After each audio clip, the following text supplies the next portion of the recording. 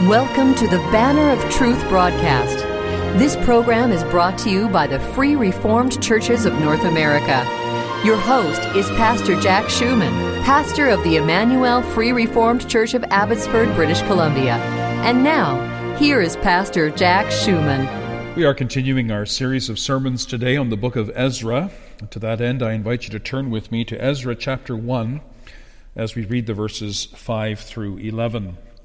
Let us hear the word of God. Then the heads of the fathers' houses of Judah and Benjamin, and the priests and the Levites, with all whose spirits God had moved, arose to go up and build the house of the Lord, which is in Jerusalem. And all those who were around them encouraged them with articles of silver and gold, with goods and livestock, and with precious things, besides all that was willingly offered. King Cyrus also brought out the articles of the house of the Lord, which Nebuchadnezzar had taken from Jerusalem and put in the temple of his gods.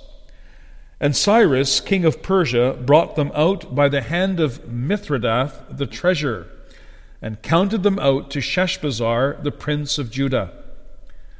This is the number of them: 30 gold platters, 1,000 silver platters, 29 knives, 30 gold basins, 410 silver basins of a similar kind, and 1,000 other articles. All the articles of gold and silver were 5,400. All these Sheshbazzar took with the captives who were brought from Babylon to Jerusalem. This ends the reading of the holy word of God. May He bless the reading and preaching of His word to our hearts. Dear friends, have you ever gone on a long trip? Sometimes the best part of a journey are the days just before you leave. You're so excited, you can hardly wait. You count down the days and then the hours and finally the minutes. You just can't wait to get started. Well, the Jewish exiles in Babylon must have experienced something similar.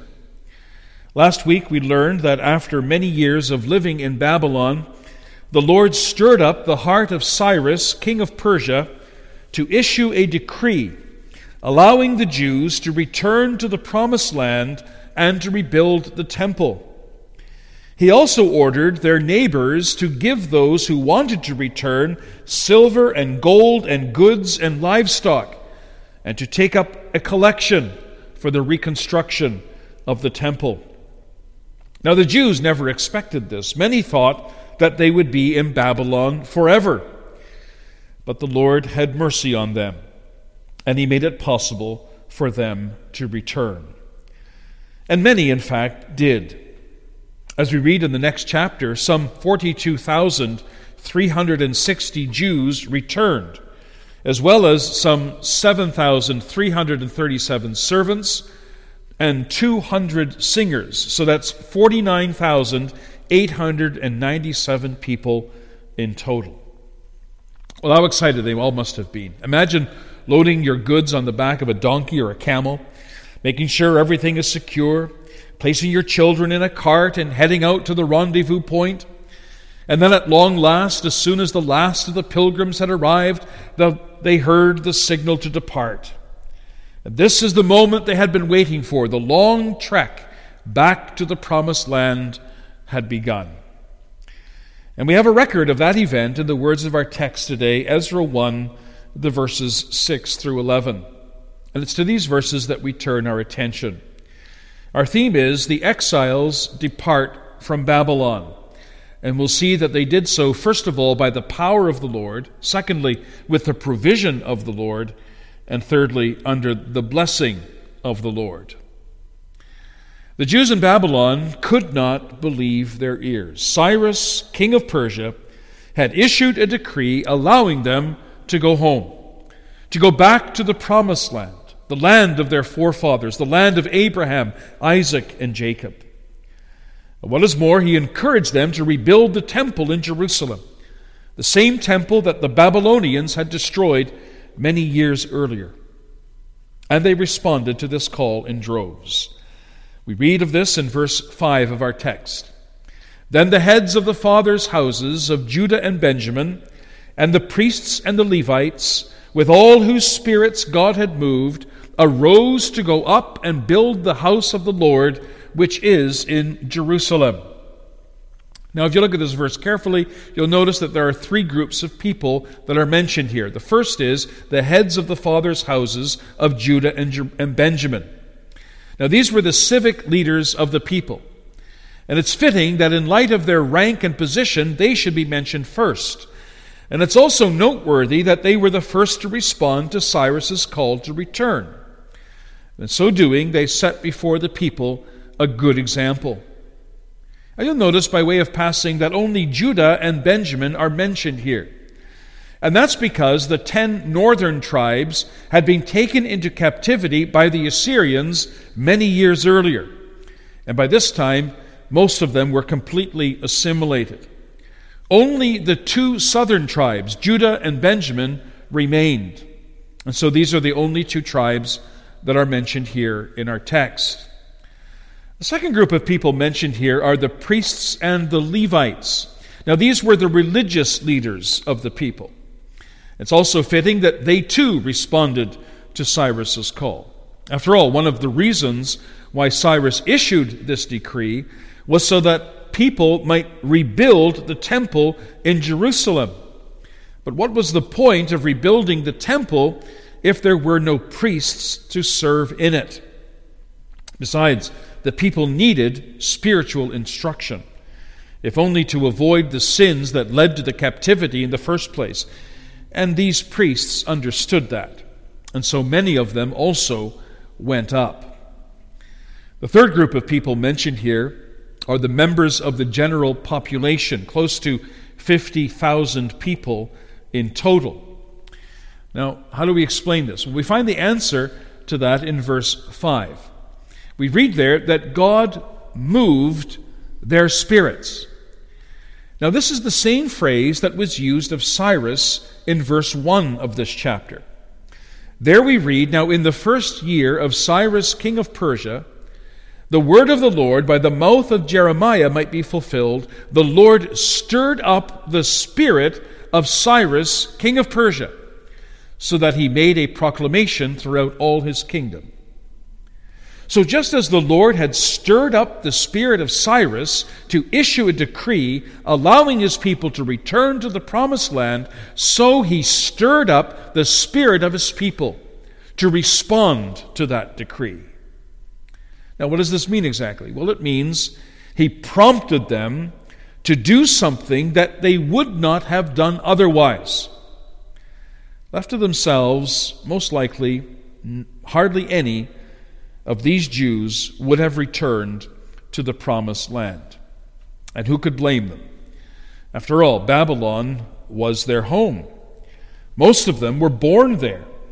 They had homes there and businesses and family and connections and friends. Babylon was all they knew.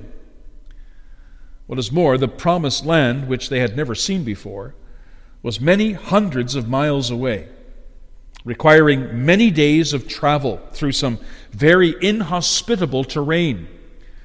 And most of it lay in ruins. Who in their right mind would leave the comforts and the luxuries of Babylon to go to a land that they had never seen before, only to have to work for years to make it habitable? No one in his right mind would do that. The only way any of the Jews would have returned to the promised land was by the prompting of God. And God knew this.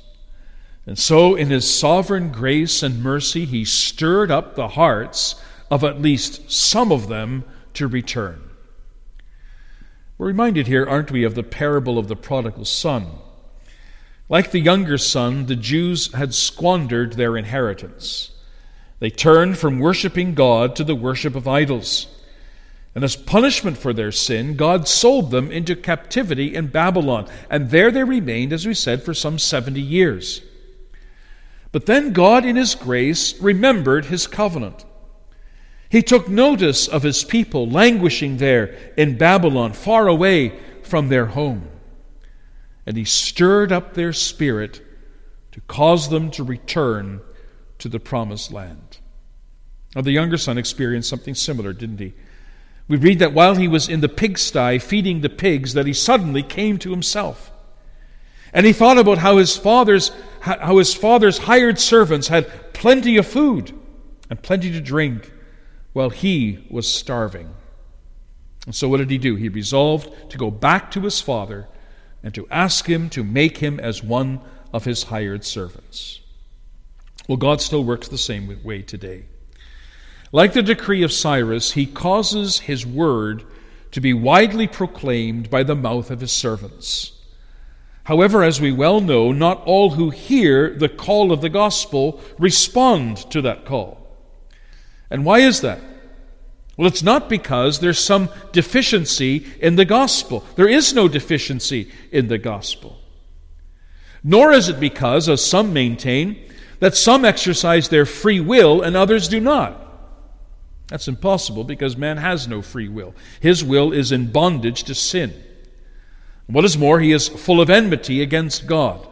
And that means that man in his natural condition will never respond to God in and of himself.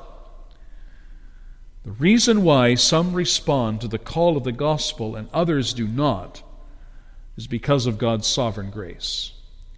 God stirs up the spirit of those who respond, whereas he does not stir up the spirits of those who do not respond. Now, why God chooses to stir up the hearts of some and not others, we do not know. He is absolutely sovereign in this. But one thing we do know, that apart from a prior work of God's grace in the heart, no man will ever respond to the call of the gospel.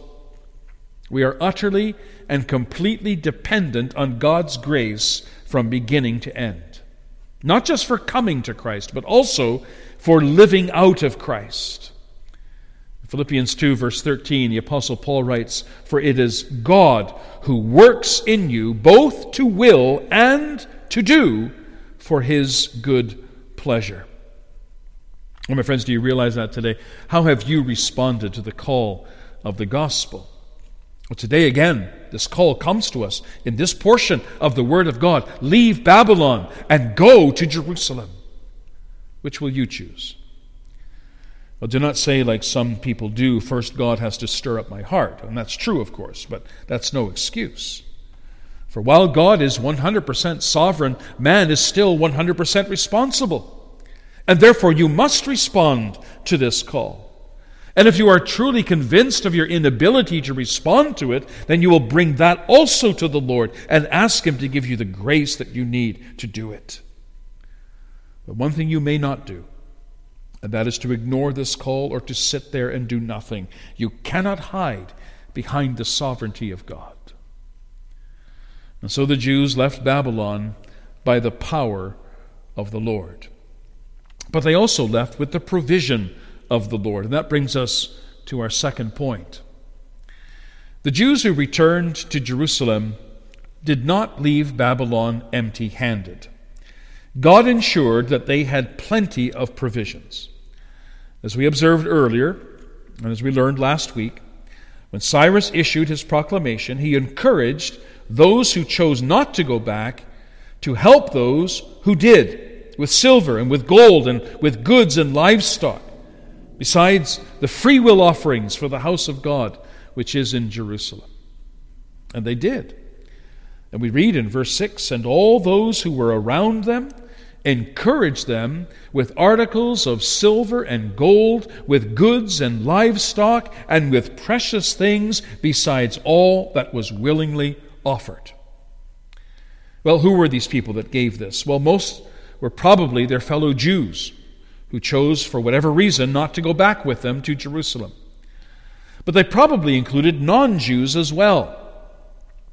It's likely that many people knew that Cyrus had encouraged the citizens of his empire to give for the cause of rebuilding the temple, and so many of them did, if only to win his favor and to demonstrate their loyalty and what good citizens they were. And if that is the case, and it seems likely, then what we have here is a reenactment of the Exodus. In Exodus 12, verse 35 and 36, we read that when the people of Israel prepared to leave Egypt, that they asked from the Egyptians articles of silver, articles of gold, and clothing. And we read that the Lord gave the people favor in the sight of the Egyptians, so that they granted them what they requested. Thus, it says, they plundered the Egyptians. Now we see that same thing happening here, don't we? The Jews did not go back to Jerusalem empty-handed. Rather, they brought with them great wealth from the Babylonians themselves.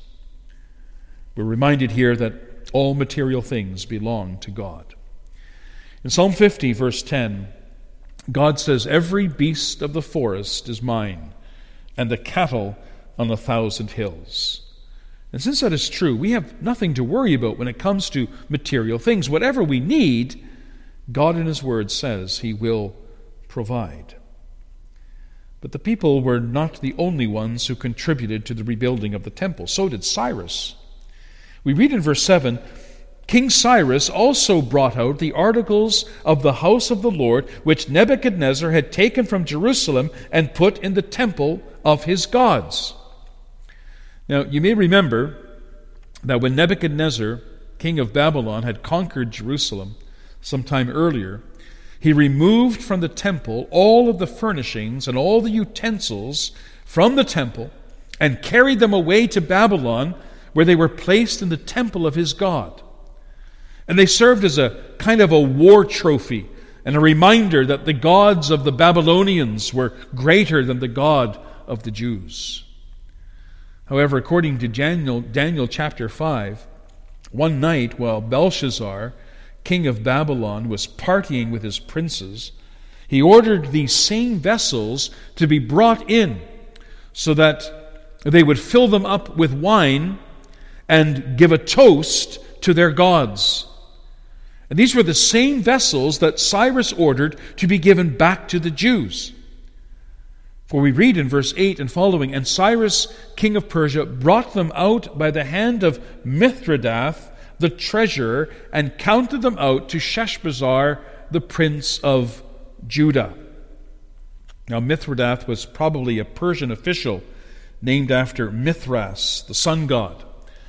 Some say that Sheshbazzar was Zerubbabel, the grandson of King Jeconiah, and consequently a descendant of King David, who together with Joshua the high priest was later instrumental in reconstructing the temple. But that's not very likely.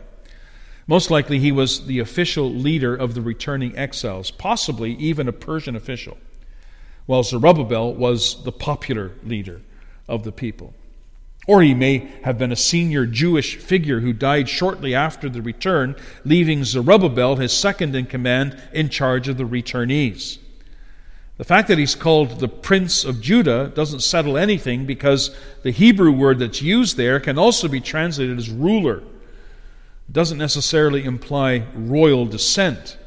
Whatever the case, it was into his hand and the hand of Mithredath that Cyrus entrusted the vessels of the temple.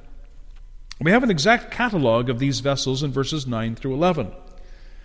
We read there, "This is the number of them: 30 gold platters, 1,000 silver platters, 29 knives, 30 gold basins, 410 silver basins of a similar kind, and 1,000 other articles.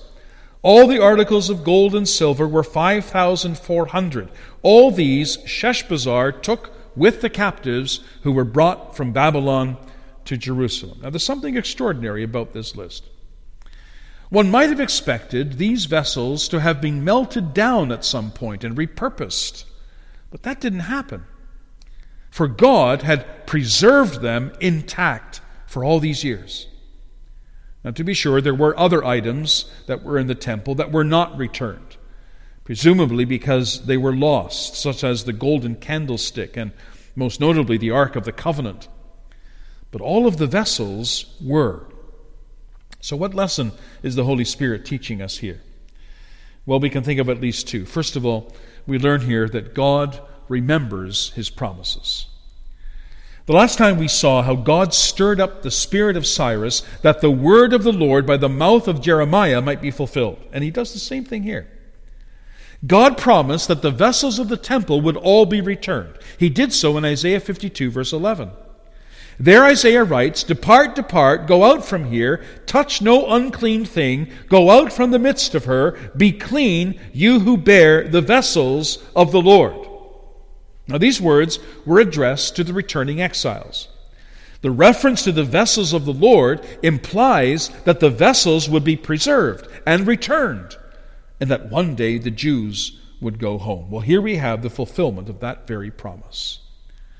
God is faithful to His promises, and He still remembers His promises today.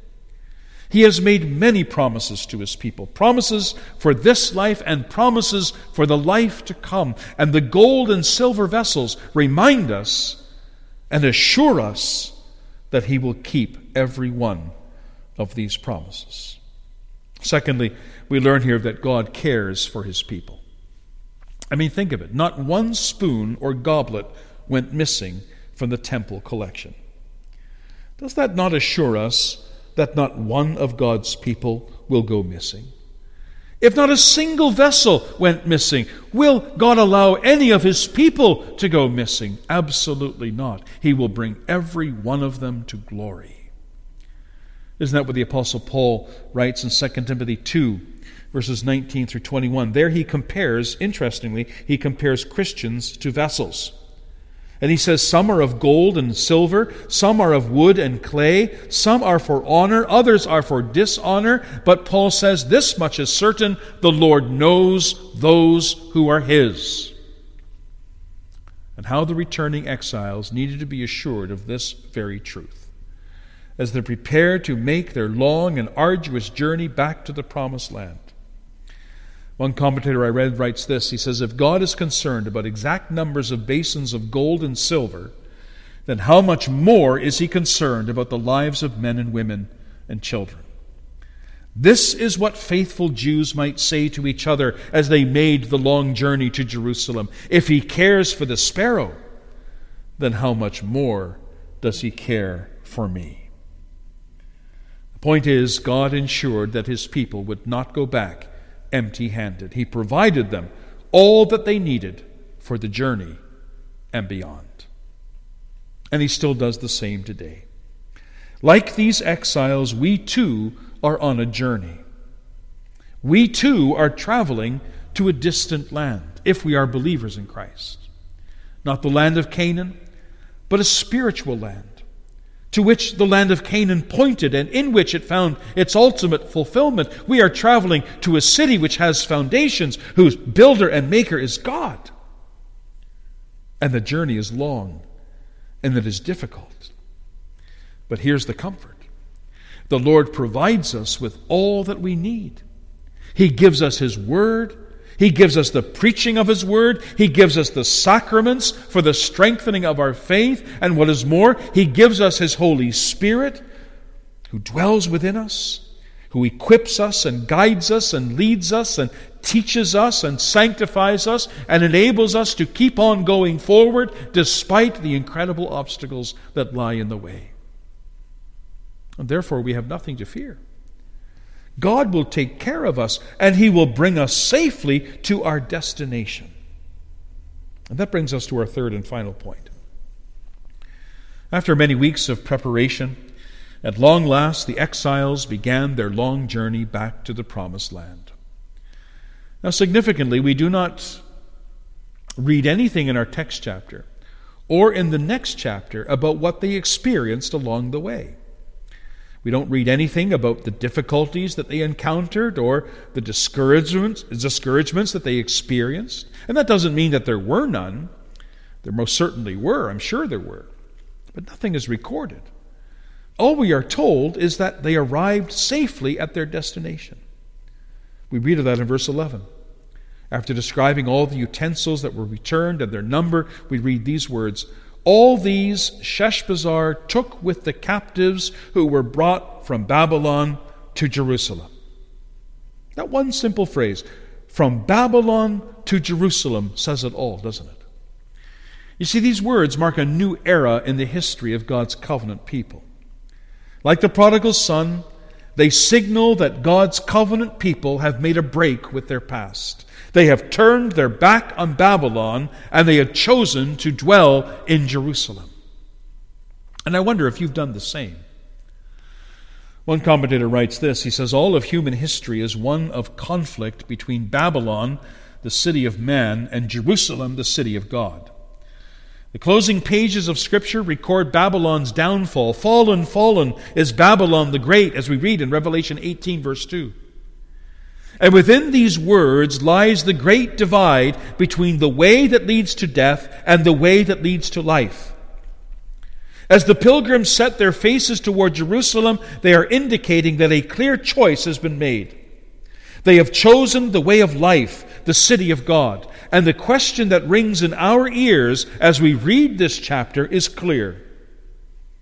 Have we done the same? Have we chosen that city? Are we marching toward Jerusalem, the heavenly Jerusalem? Like Cyrus, God has issued a decree. He calls us also today to depart from Babylon and to go to Jerusalem. See, those are our only two options. If we remain in Babylon, we'll surely die. But if we go to Jerusalem, we will live to all eternity. And the question is, which choice will you make? You know, the Lord Jesus made a similar choice during his temptation in the wilderness. The devil promised to give him all the kingdoms of the earth if he would only fall down and worship him. But as we know, Jesus refused, and he said, away with you, Satan, for it is written, you shall worship the Lord your God, and him only you shall serve. You see, the Lord Jesus chose to follow the path of God rather than the path of Satan. He made this choice because that was the only way that he could save his people from their sins. And later, as his earthly ministry came to a close, we read that he steadfastly set his face towards Jerusalem, the place where he would suffer and die for the sins of his people. And not once did he hesitate. Not once did he have second thoughts. Oh yes, he struggled. He struggled very much in the Garden of Gethsemane. And he pleaded with his Father that if it was possible to please let this cup of suffering pass from him. But he never turned aside from the path that was laid out for him. He drank the cup of suffering to the last bitter dregs. And in doing so, he redeemed his people from all their sins. Beloved, he calls us to do the same. He calls us to follow that same path, the road to Jerusalem. It's not an easy road. It involves pain and suffering and humiliation. But beloved, the reward is worth it. Everlasting life with God in Christ. Oh, will you follow him on this path? Will you depart from Babylon and journey to Jerusalem? Here, as God calls you today, come out from among them and be ye separate, says the Lord. Do not touch what is unclean, and I will receive you. Amen. We always appreciate hearing from our listeners. If you are blessed by or have a comment on the message you've heard today, we'd very much appreciate hearing from you. Our mailing address is Banner of Truth, 3386 Mount Lehman Road, Abbotsford, British Columbia, V4X 2M9.